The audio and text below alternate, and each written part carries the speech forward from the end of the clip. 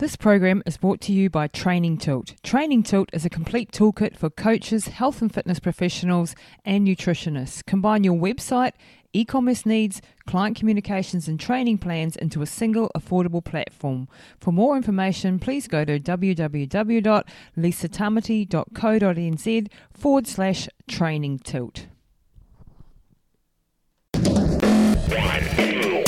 Welcome to Pushing the Limits, the podcast that gets deep into the psyche of extraordinary achievers across all genres, cutting to the chase to unlock the secrets of their success, their achievement, philosophies, and motivations. Join us in the quest to find out what makes the movers and shakers of our world tick and what gems of wisdom we can learn from them.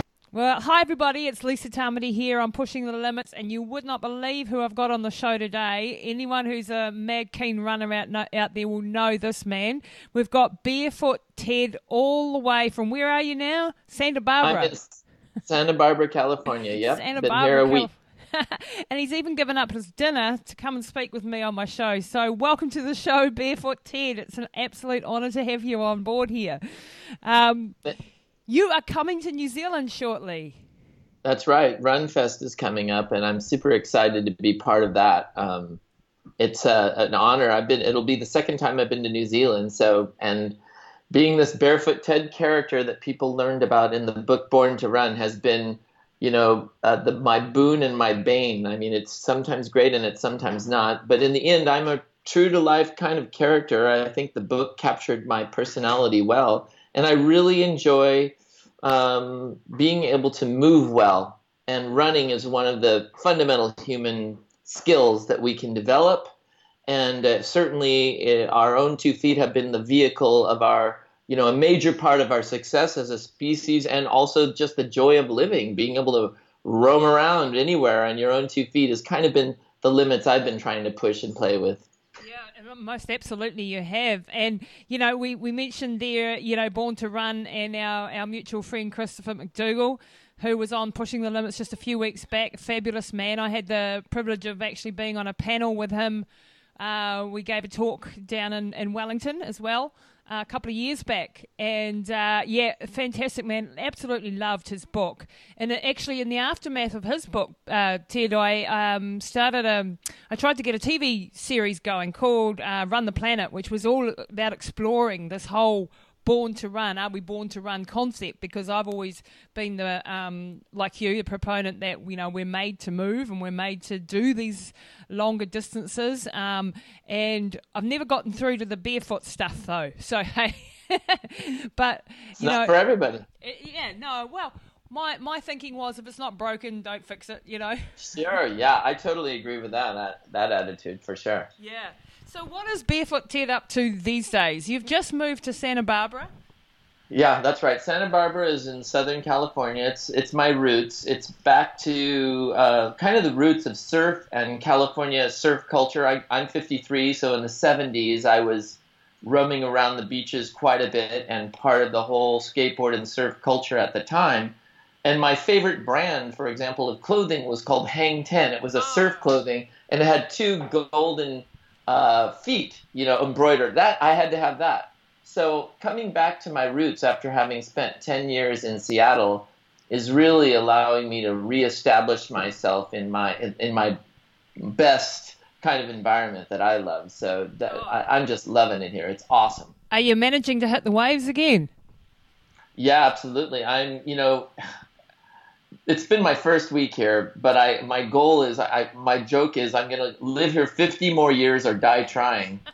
And what's so funny, my mom came up this weekend and she brought a postcard that was from my grandmother in 1978 that has exactly a photo of where I am now, literally West Beach, and something on there saying, hey, I want you to come and spend some time with Grandpa and Grandma. They lived in Santa Barbara. So it was kind of cool getting that postcard 39, 40 years later. Pretty trippy. Oh, absolutely hilarious.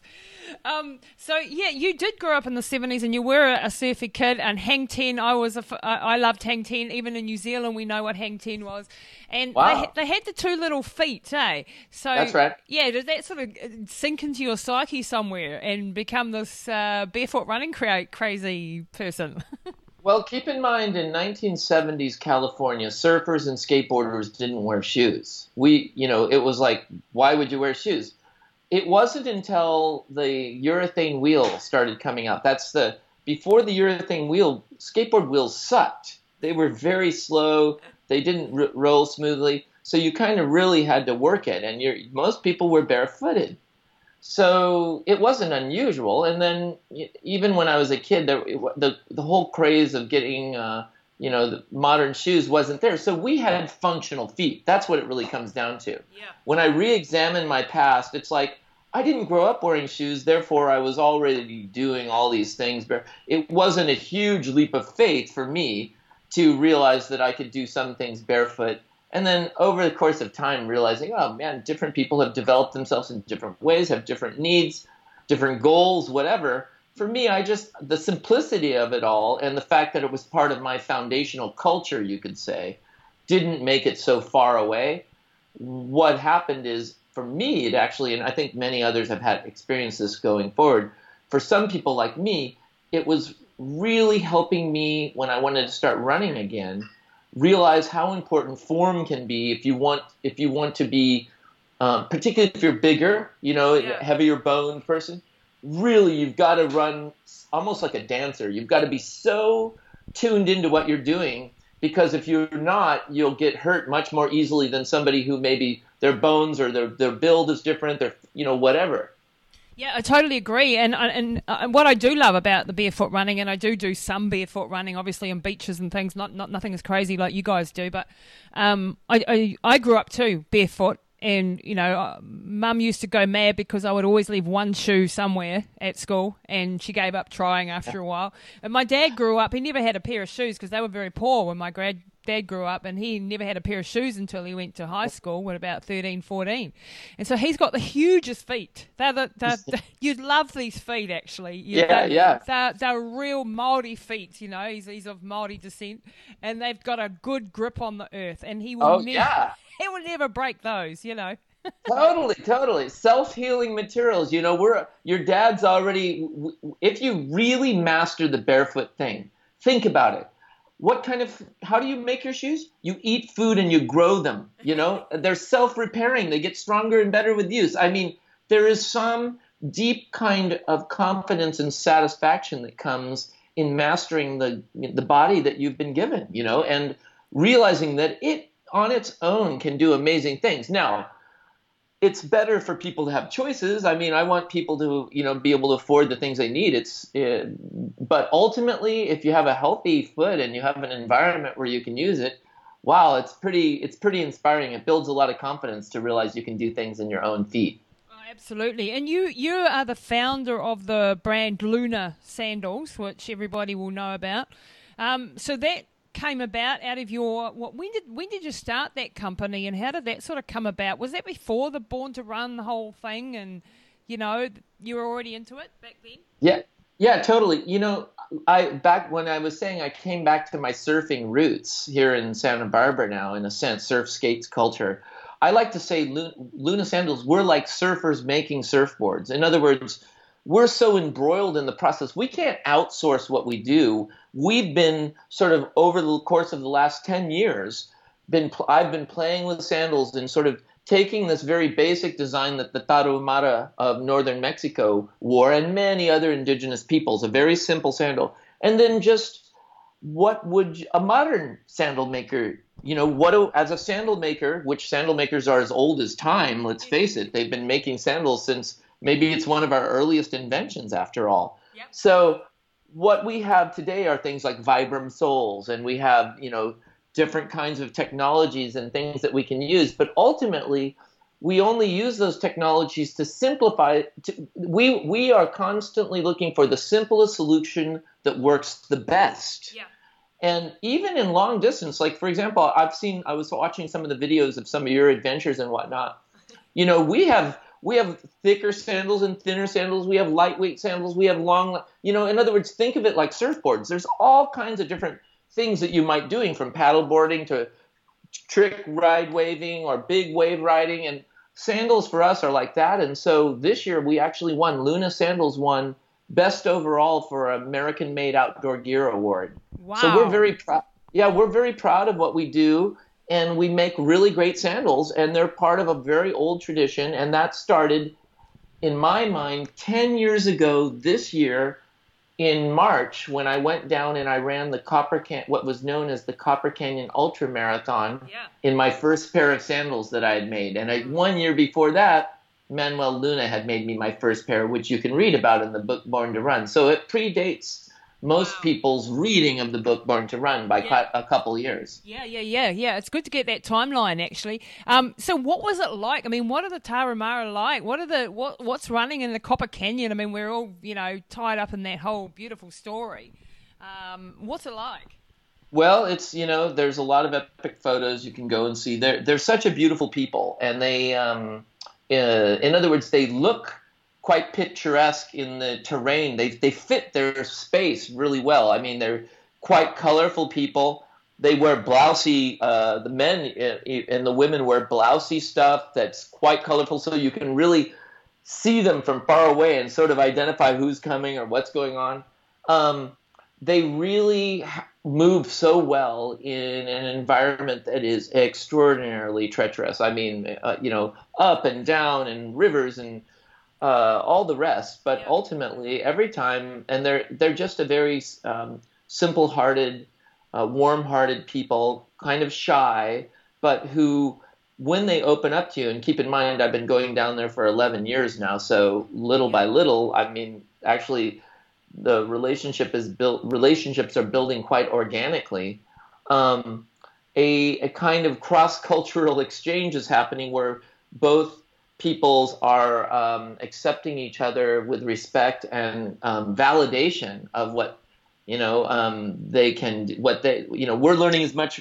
I think we're learning much more from them in some way than they are from us. Although there's a deep, one of my great hopes is to develop a deep enough relationship to know what it is, what useful thing, is there some useful thing that I can do? And one of the, without being too, without like imposing my ideas.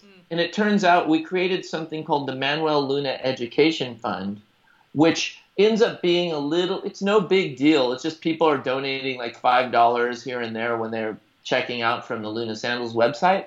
But that builds up to, thousands of dollars, which for scholarships for young people who are just trying to, it's just simple things like they need a school uniform or they need a book and so we're trying to make that sort of give back in that way. And that's been sort of this giant circle, of a relationship between Manuel Luna and me starting 10, 11 years ago. It's borne fruit and it feels good. It wasn't like we tried to speed it up, and it's just feeling very organic. So we'll be down there again. I go every year. Wow. And this year, Manuel Luna came back we got him. He wanted to come. I couldn't believe it. I made him a pair of sandals. He wanted me to make him a pair of sandals. I was like, okay, man, you don't need a pair. But he wanted a pair because it had his name on it. So we got him a pair. He ran the race in a new pair of sandals that I made him the day before, smiling and loving it. And then I thought, okay, we're going to have the Born to Run race in Central California in May. And I just thought, did you ever want to come back to the States? And he said yes, and I got Ceci, this translator, and it was like, oh my God, he really does. And so I said, Ceci, can you make this happen? And this lady who had worked for the municipality there, she friggin' pulled it off. So like 3 months later, he's in California with us, dancing and making sandals because he wanted to make some money for a solar panel. He ended up making over $800 in a day. Wow. He gave me a big, big kiss. It was amazing. And I mean, that's fantastic that you'll be able to give back, like it's hard not to come in as the rich Americans or whatever and destroy, the danger is there. When a book like Born to Run comes out, that brings worldwide fame to are very reclusive people, the dangers must have been there, that things could go wrong and, it could turn to custard. Yeah, there's always, ultimately, ultimately that's always a risk. A risk when you interact with peoples. Ultimately, everyone's going to be essentially the judge of themselves by examining their own hearts and moving forward with courage. I mean, there's so many angles on how it could be taken wrong, and maybe even it is in some ways. In some sense, you almost feel, oh, now they're connected to us in some way, but there's no escaping that. It's more about what you can do from the highest self you can attain in your own life, and interacting with people from that space. It's going to be the best hope for us all, in a sense. And when you come from a humble place where you're actually really with a good heart and you're wanting to help and you really want to learn from somebody, you just don't come with that, well, we're going to help you, conquering sort of mentality. I think it's a complete different ball game, and I think it's a wonderful exchange.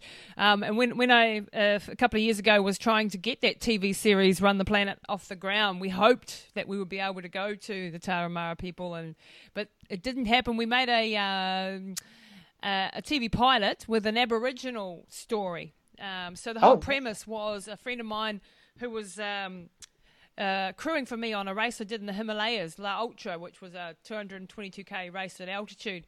And he said to me, oh, you could never turn me into an ultra runner. And I said, oh, yes, I could. And so the bet was on. And we came up with this concept for television where we researched all these stories of Indigenous people who had, proven legends where they'd run hundreds of kilometres in all these different cultures around the world. And we ended up doing the TV pilot for this on a story with the Aboriginal people, a man who ran 250 kilometres odd to save a friend who was dying, and it was an incredible adventure. And he's turned into a wonderful ultramarathon runner. The friend. Where was this, in New Zealand or Australia? So this was it. We actually did it in Australia. So with the Aboriginal people in the centre of Australia, near Lake, so Alice Springs. That original story, and then we hoped that we could sell it to Discovery, but we never got that far. Unfortunately, we ran out of money and ran out of the ability to do it, because it costs a lot of money to make these things happen. But somebody will pick up the pieces one day. Well, I think that sounds like it sounds like a fabulous pilot. Is it viewable online? Yes, it somewhere? is. Yeah, it's on my YouTube channel, actually. I'll put the link and send it through to you. Yeah, please do. That sounds really cool. Yeah, I think that's a great idea. I mean, ultimately, tying stories in with people who in other cultures where running is part of them all. Let's just face it. If it's not them themselves, it's their gods or the immortals or whomever. But ultimately, it's a human skill set that certainly has provided us with a lot of epics and a lot of adventures all through time. And what's awesome about it for me is recognizing that feeling by direct experience and realizing that it's available to every able-bodied person, and also to them who aren't able-bodied to see and witness through others too. Yeah, and so, but that's what we do. We run. That's one of the things we do so well. And my favorite thing is I'm no longer fascinated by pushing really the limits of how far I can run anymore or anything like that. These days, for me, it's really about back to the surfing concept and culture that I'm from. Surfing and skateboarding had nothing to do with counting anything. It was all about shared experience and ultimately awesome experience, flow states. And I'm really tapping back into early 60s even surf films where the goal where these surfers were traveling all over the world to look for the endless wave, some kind of ride that you would just ride and ride and ride. And getting into that zone, and I know you've been there certainly on any of your longer runs. I mean, when you're not suffering, or when you can get into that place that hopefully is the longest part of your journey, is really quite a joyful place to be. And in that flow state, hey, yeah, occasionally you get there. Unfortunately, I've never cracked the code on staying there. Well, that would be a good code to crack, I'll tell you that. Yeah. Well, yeah, because I remember Chris McDougall telling the story about you, and he was crewing for you. I think it was Leadville or somewhere, and he thought he was only going to be with you the last 15 miles or something, and he thought, he's probably not even going to get there, and he'll be slow if he is, and it'll be sweet. And then you came along laughing and singing and making it a chat fest or something. And he said that was, everyone else was suffering, but you turned it into a chat fest. How the hell do you change that mentality? Because, I know me in an 80-mile and a 100-mile race. I'm a grumpy old bag by then. I'm miserable. How do you do it? How do you turn it into a party? Yeah, well, keep in mind, there's good and bad days for everybody. So, there's that element of it. I like to say when I was doing the 100-milers, I would like to say doing a 100-mile race would be like living an entire lifetime in 100 miles. So you start out at 0, you're born. And then my joke would be, you better feel damn good at 50 if you want to make it to 100. And then, it would be just ultimately when you got to 100, it was okay to end. You were fine. You had achieved something. And ultimately, I really like those 100-milers for really teaching me that, you have to go through there's ups and downs. But for me, I was doing it I needed to finish in times that were required, and I often did quite well, better than I expected. But in the end, it was really, could I do it in a way where I really could feel good about it? Yep. And that ultimately is the message. In the sense of, I think you got to have those big adventures that push your boundaries and go over the edge sometimes even. Yeah. But ultimately, the strategy, just like with eating or anything else, is finding some middle path that allows you to be more satisfied with and healthy and feel good about living. And that's quite an achievement, and that's that's the message I'm preaching these days, I think, if anybody's listening. Yeah, I think you and I are probably on the same stage of our progression then, because, I've sort of reached the stage where I don't really feel like doing the super, super long stuff. It's been 23-something years of pushing the absolute boundaries, and there comes a time where you're going, hang on, Am I still enjoying this? Is there a reason for this? Do I need to be proving anything anymore, or is this just for my ego? So those sort of questions come up, and then it's like, well, what else is there that Because for me now, this year, for example, I've been having a major health issue that I've been dealing with. I just had an operation day before yesterday, and it's been a hell of a journey. But I can't run right now, and. Mm-hmm. It's coming to terms with being in that sort of state, and then and realizing that's part of the human condition too. Totally. And yes, it's great to push your limits at 100 miles or 100K or whatever is your, big holy grail. But it's not the only thing, is it? It's for me, it's getting back to surfing, getting it out into nature, enjoying, stopping and smelling the roses instead of competing all the time. Would you agree? That's where I'm going. That's where my philosophy is. I'm going to try to live here in Santa Barbara 50 more years or die trying. The idea there is it's now really about the pacing so that you can finish feeling well, feeling good, being satisfied to make it to the 100-mile mark, 100-year mark, whatever. So, but of course, part of the human condition, just as you mentioned, is going to be dealing with the various setbacks that we have, the ultimate one being that we're not going to be able to run anymore at all. Oh, yeah. So it is part of our journey too. So I think all of these, running just becomes a great analogy, storytelling tool to remind us of, it's part of our journey, and how we approach it is telling us a little bit about ourselves at that time in our lives and whatever it is that we're facing. So running ultimately is very philosophical too. It's not just your body, but it's telling us a lot about our mind.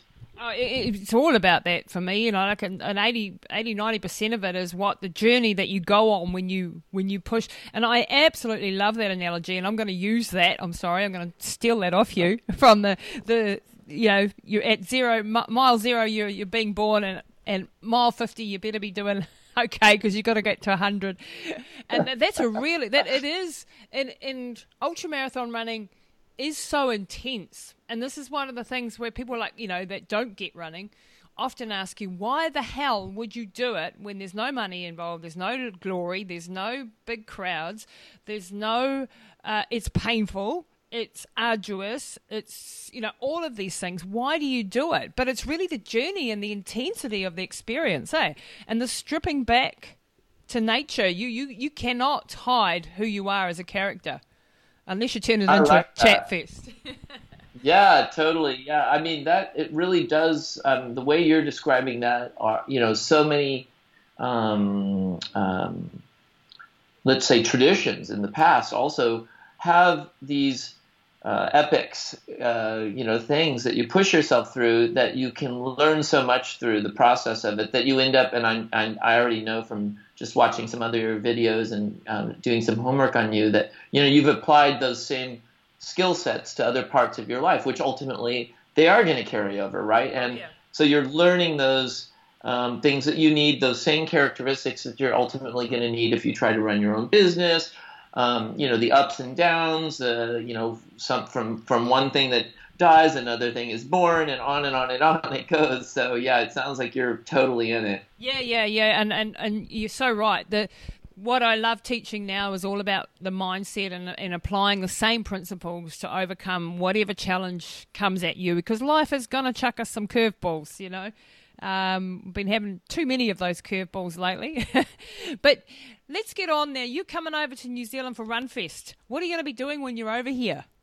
Well, I have a couple natural running workshops that I'm going to be doing, and then ultimately it's going to sum up with a talk that I'm going to give that will capture some of the themes, maybe deepen some of the themes about what it is about running that I've learned now over the course of the last 10 years. For me, it's really just, the sandal and the barefoot, being very focused on that. And part of that, it goes my entire life, but it was, as you heard from the beginning here, but it really became, when I realized that for me, my problem when I really wanted to get into running again was that the technology that I was trying to use was actually hindering me. In other words, so for some of us out there who are listening, maybe you did grow up kind of like your dad, with a fully functioning feet. Well, Let me tell you something.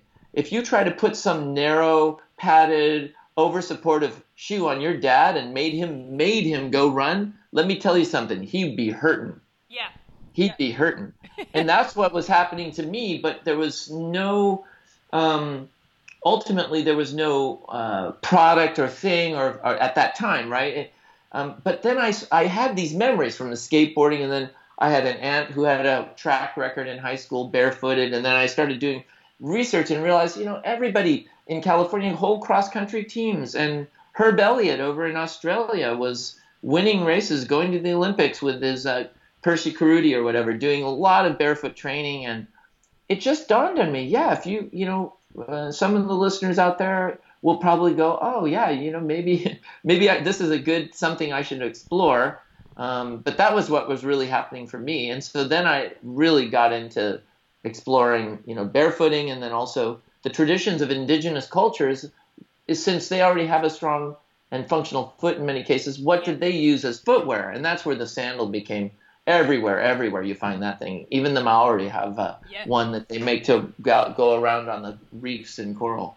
Yeah, it's a fascinating thing. And I think, where I think the problems come in, like, I see it in coaching, is when people try to transition too quickly from where they've been in a padded shoe their whole life, and they've run in a really padded shoe, and then they go suddenly barefoot, and then they try and run the same mileage, and that's not going to work, is it?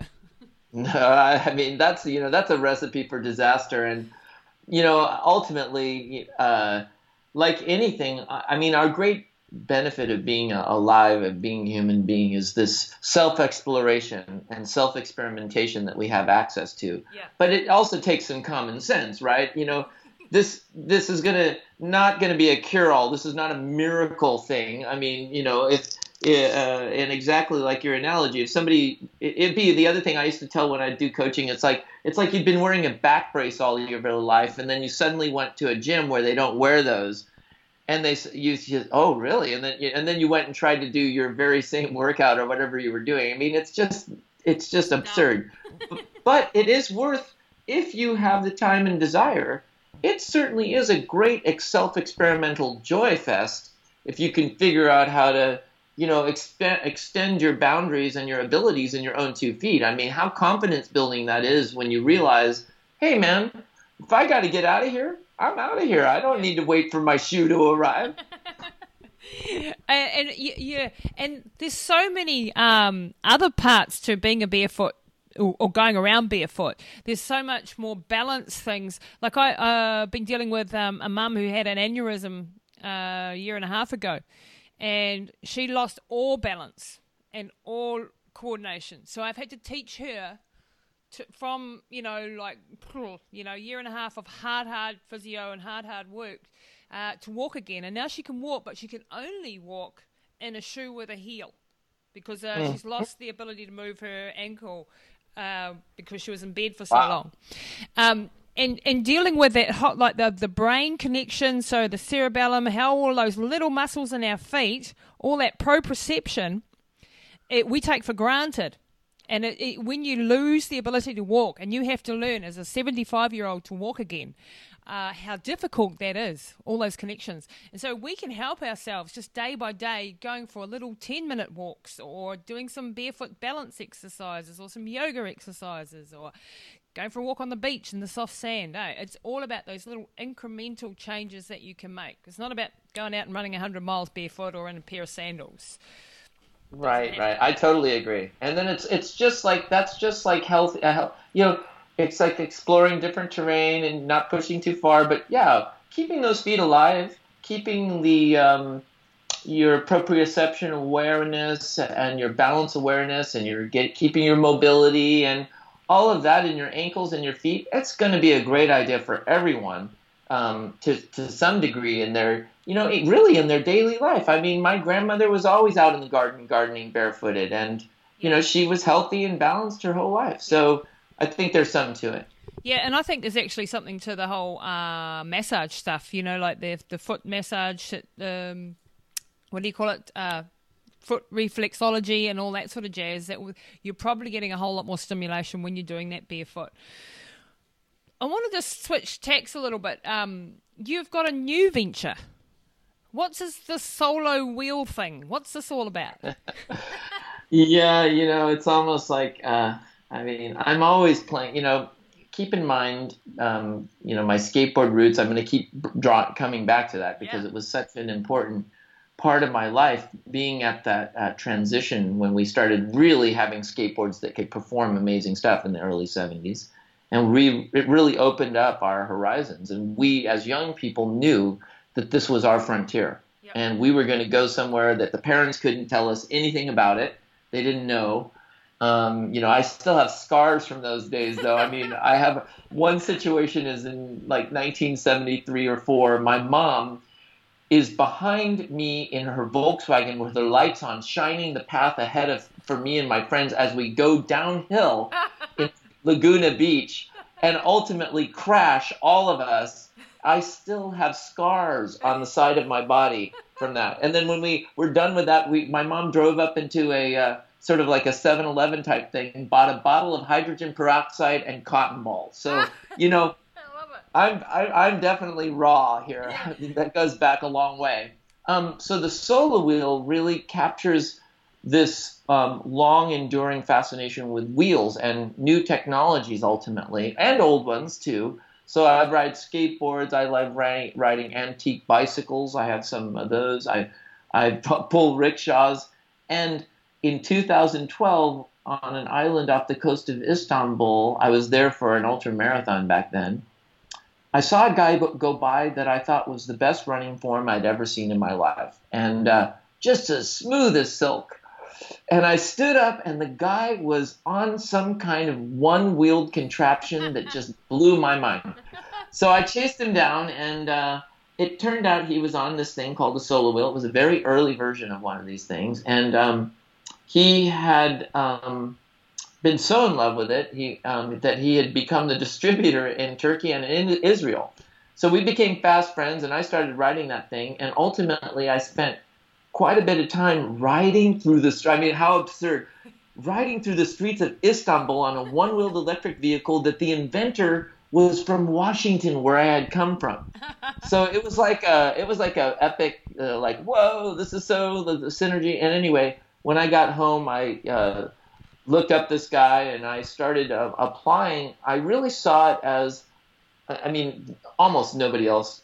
It's still rather obscure, but I found that riding position and those speeds, all at human speeds and in primal human positions, end up being really great ways to move around in urban environments. Wow. So when you need to get around and you need to go up hills and you need to kind of do it efficiently and quickly, and at the same time you need to be in your body and you need to be using your core and you need to be breathing and seeing where you're going and safe, I really feel that I've been able to pioneer once again something that's still rather obscure and new, but really by going by feel, which is what I'm famous for, I'm feeling a way forward for some epic new sports and, of course, new commuting tools and things. And I'm also pushing on how to human power these devices. And just to let you know, I had the world record for distance on a longboard skateboard in 24 hours. Wow.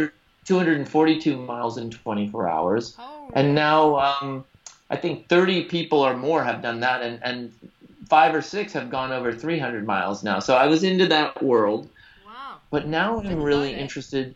These little machines that I'm talking about, the Solo Wheel, has a regenerative braking ability. So I'm finding out techniques how to push it and pump it in different ways to get some human power into it. It's kind of my quest right now, the Holy Grail. So it's not just the lazy, because when you watch these guys on these solo wheels and, people would have seen them in their towns and stuff and you go, well, that's super lazy, just cruising along.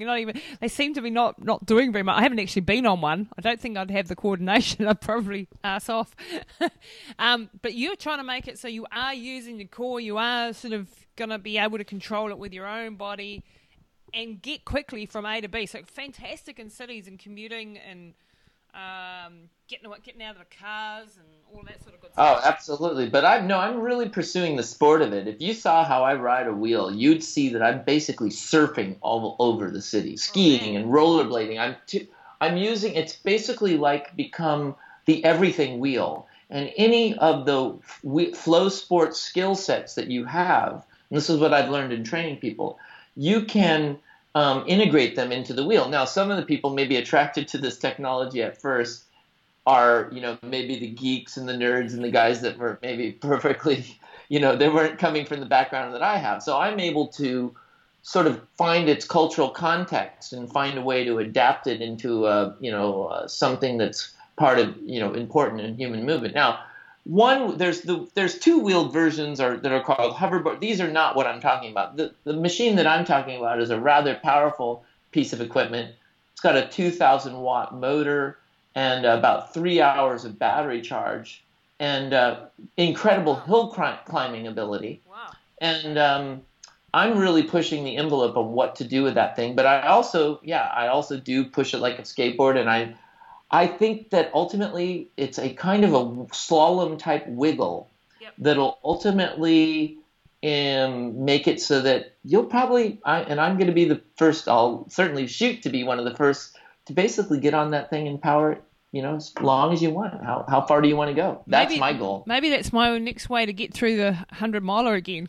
I don't think I'll be able to run one for a while. It wouldn't be mundane. Your core would get a workout. I'll guarantee you that. I'm all for that. And at the end of the day, I mean, if we can get people out of cars too, I think anything that, gets us back onto wheels or our own human-powered whatever, or very minimal motor, that's just anything that's going to do that is good. So where can people buy these? Have you got, are you selling them yet? Well, yeah, they're sold. I opened a shop when I was still in Seattle. I opened a Solo Wheel Seattle, and we sold quite a few. But we've really never been able to meet the demand, even for the small. Yeah. There's not thousands and thousands of them. There's all kinds of other knockoff versions, and I've been very loyal to this one brand because of the inventor and the patents and things like that. And I really am. I want to make sure that these are safe and mission critical and all of that. But ultimately, what I want to point out is, I think this is a direction for human machines for transporting. It really makes sense to be standing up when you're moving. Yeah. It really makes sense to be having to balance yourself. It really puts you into a very good state of mind to be in that flow state, and it's requiring your attention and mindfulness. So think of the solo wheel more like a surfboard. A surfboard can do nothing interesting if you throw it into a wave. No. It's the magic of the human and their skills that actually bring the magic to the tool. And the wheel is very much like that, and ultimately trying to figure out how to make it cool or interesting or fun or affordable, none of which it is right now, it's kind of a goal of mine, although I don't own the company. I have a retail shop, and I'll open another one here, and I'm a proponent of its use. Yep. But at this point, I mean, the people at RunFest are asking, please bring some wheels, and I don't even know if I'm going to be able to do that, although I would love to, because there's a lot of ways to integrate them into running coaching too. Yeah. For example, imagine how awesome it is if you have a tether. I've been doing different tests. You have a tether on your runner, and they're running, and you can make them right there running up a hill. And you're right there, focused. You can see their stride. You can hear their breathing. You can talk to them. You can film them. And then flip it around. You can pull your runner and get them to be relaxed at a certain pace that you want. And all the meantime, you can do your job without having to, some of these coaches. Yeah. I brought it to Romanov, who was the pose coach there. He's the Russian athlete coach. He was in love with this thing. They bought two for their, I don't know if he used them. He learned how to ride it right away. And he's like, this is my theory, It was so great. So I think ultimately there will be applications like that. That might be one interesting for you, for example. Yeah. But ultimately we got to figure out how to get some wheels there to New Zealand. Maybe I'll bring some this time. We'll see what happens. That'd be fab. I'm thinking, because I've been immersed in the world of people with disabilities. For certain, obviously you'd have to have a certain amount of control over your stomach and all that sort of jazz. But maybe there's a variation where you're in maybe a half body. I don't know. I'm just throwing ideas out there. I think ultimately it takes pretty high skill functioning people, but then there's other situations where people are still high functioning, but for example, their lung capacity has been greatly reduced. Yep. So they can't really, run, even though they're physically capable. They just can't get enough oxygen to their body. This is could be a tool for them. Oh, right. Okay. Well, there you have it. You can. Or go on runs with other people where maybe you can't do the whole thing, but you run some part of it and then you ride some part, or you switch back and forth, or I don't know. There's so many other things that we can play around with, but ultimately, just like you said, anytime, every time, we need to applaud when we can get people out of automobiles, particularly when they're not necessary, and downtown urban environments, certainly not necessary. And ultimately, look, my wheel takes 10 cents of electricity to go for 3 hours. Wow. These are super efficient equipment that ultimately also are generators. So if you can push it or roll down a hill, you're charging the machine, and that opens up a lot of doors. It's fascinating. I mean, your life is just fascinating, really. You're obviously a really inventive character, super intelligent, and really a talented athlete as well. And you've managed to combine them into a lifestyle and a way of living. How have you managed? Because you've managed to make. I mean, it's a dream of so many athletes out there, or people like ourselves, to make a living out of what they love. How have you managed to do that and step outside the rat race, so to speak? Well, a lifetime of not being able to be anything other than myself is the first step. So, this is the best version of myself that I can dream of. It's not easy. I don't necessarily, everybody's journey is going to be unique to themselves.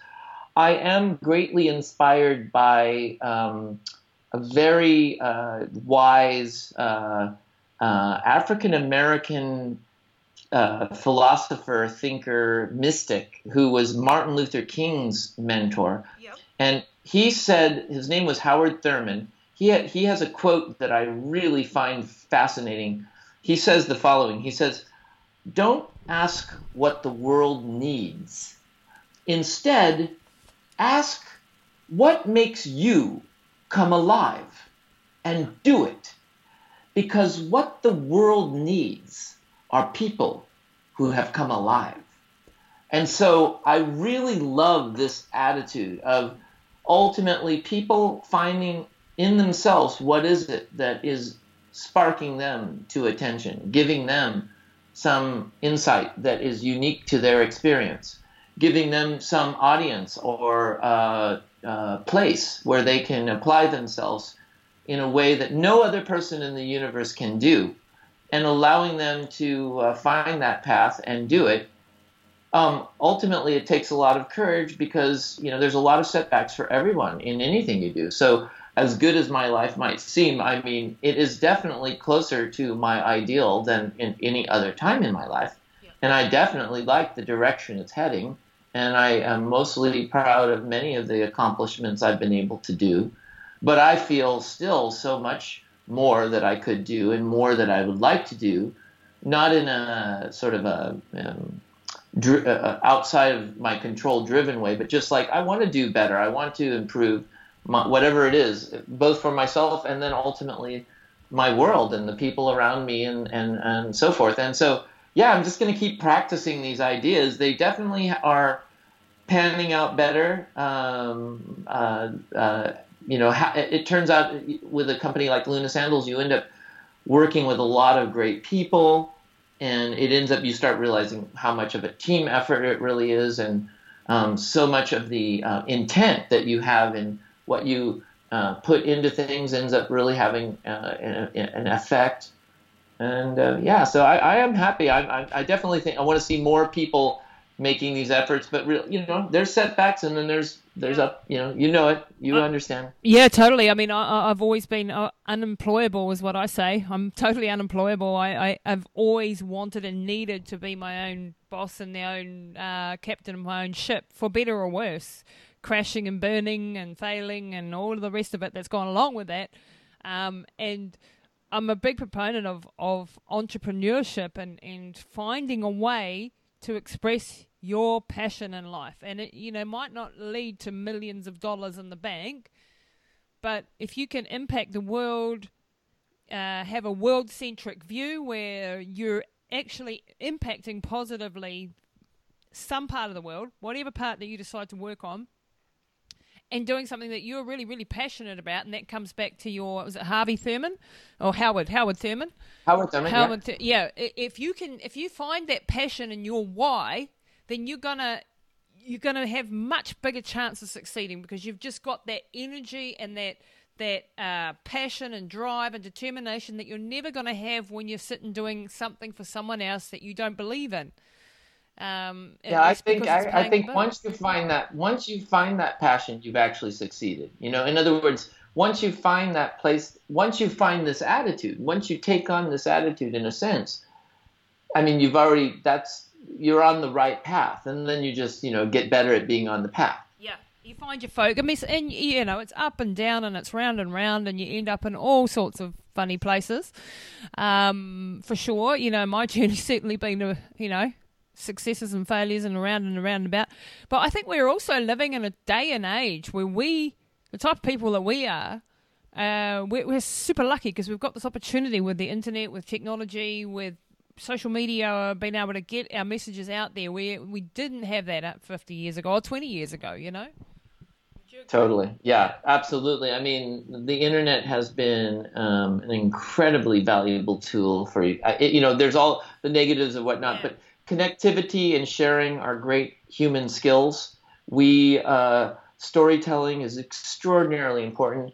I dreamed of, even as a child, even in kindergarten, and even maybe before, of being able to have access to any book and any idea, and sort of this, I kind of had a very optimistic sort of outlook as a child in the 1960s in the United States, with technology was somehow, and computers were going to, and my little mind just dreamed up. I was always interested in reading things and learning things, and boy, has the internet been an extraordinarily valuable tool for that. And even to this day, I do tremendous amounts of research. I feel like I'm almost like time traveling, reading old newspapers and studying about things, and on it goes. So this is a great, we live in a great time to be able to share and find our own communities and enhance other communities and share. So yeah, I love it.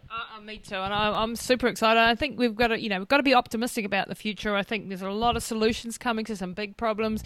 Of course, we're facing some big issues and things, but it's an exciting time to live, and it's a fantastic freedom to be able to, I just don't have enough hours in the day to study and learn everything I want to. I want to dive into a billion areas, and my trouble is keeping a focus, and narrowing it down and staying, because I'm just all over the show. I want to know about this and I want to learn that. And I think the older, because we're, not far apart in age, I think I don't know about you, but I'm getting to the stage where I think, I'm running out of time. I've got to hurry up and learn everything before, like my 100 years, which I'm hoping for, are through, Yeah, well, I've gotten away from,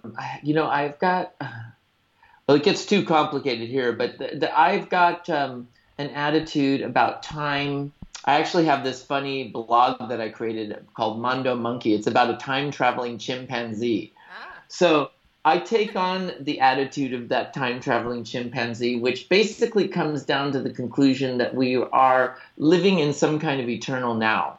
And getting really good at doing the now is all you need to do, because time itself is kind of different than we expect.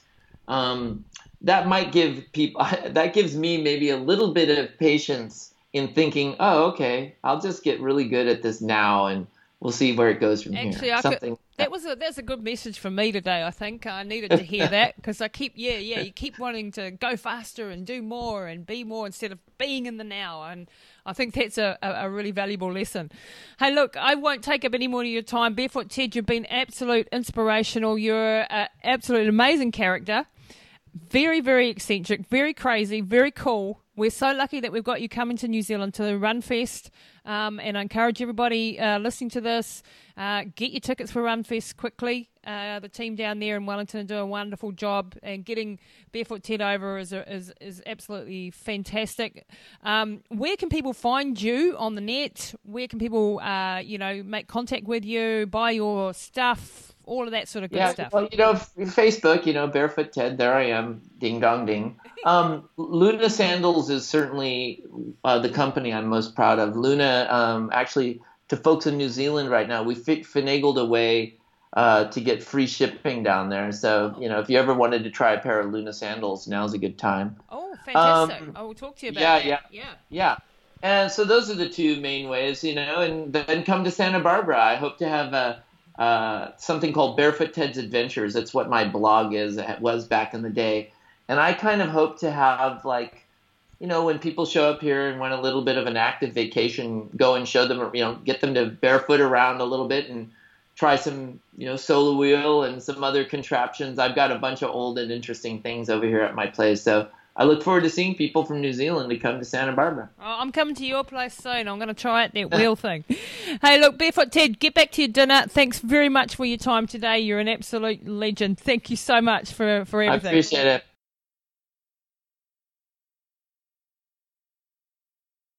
Take this opportunity to tell you about my new e-course, The Path of an Athlete, that I just launched recently. This is all about how to develop mental strength, resilience and tenacity. Learning how to overcome the barriers to reaching your full potential and stop those limiting beliefs that have held you back. Whether it be in your personal life, your career or in your sporting goals, you can control the outcome of your life. For more information, please go to www.lisatamati.co.nz/e-course.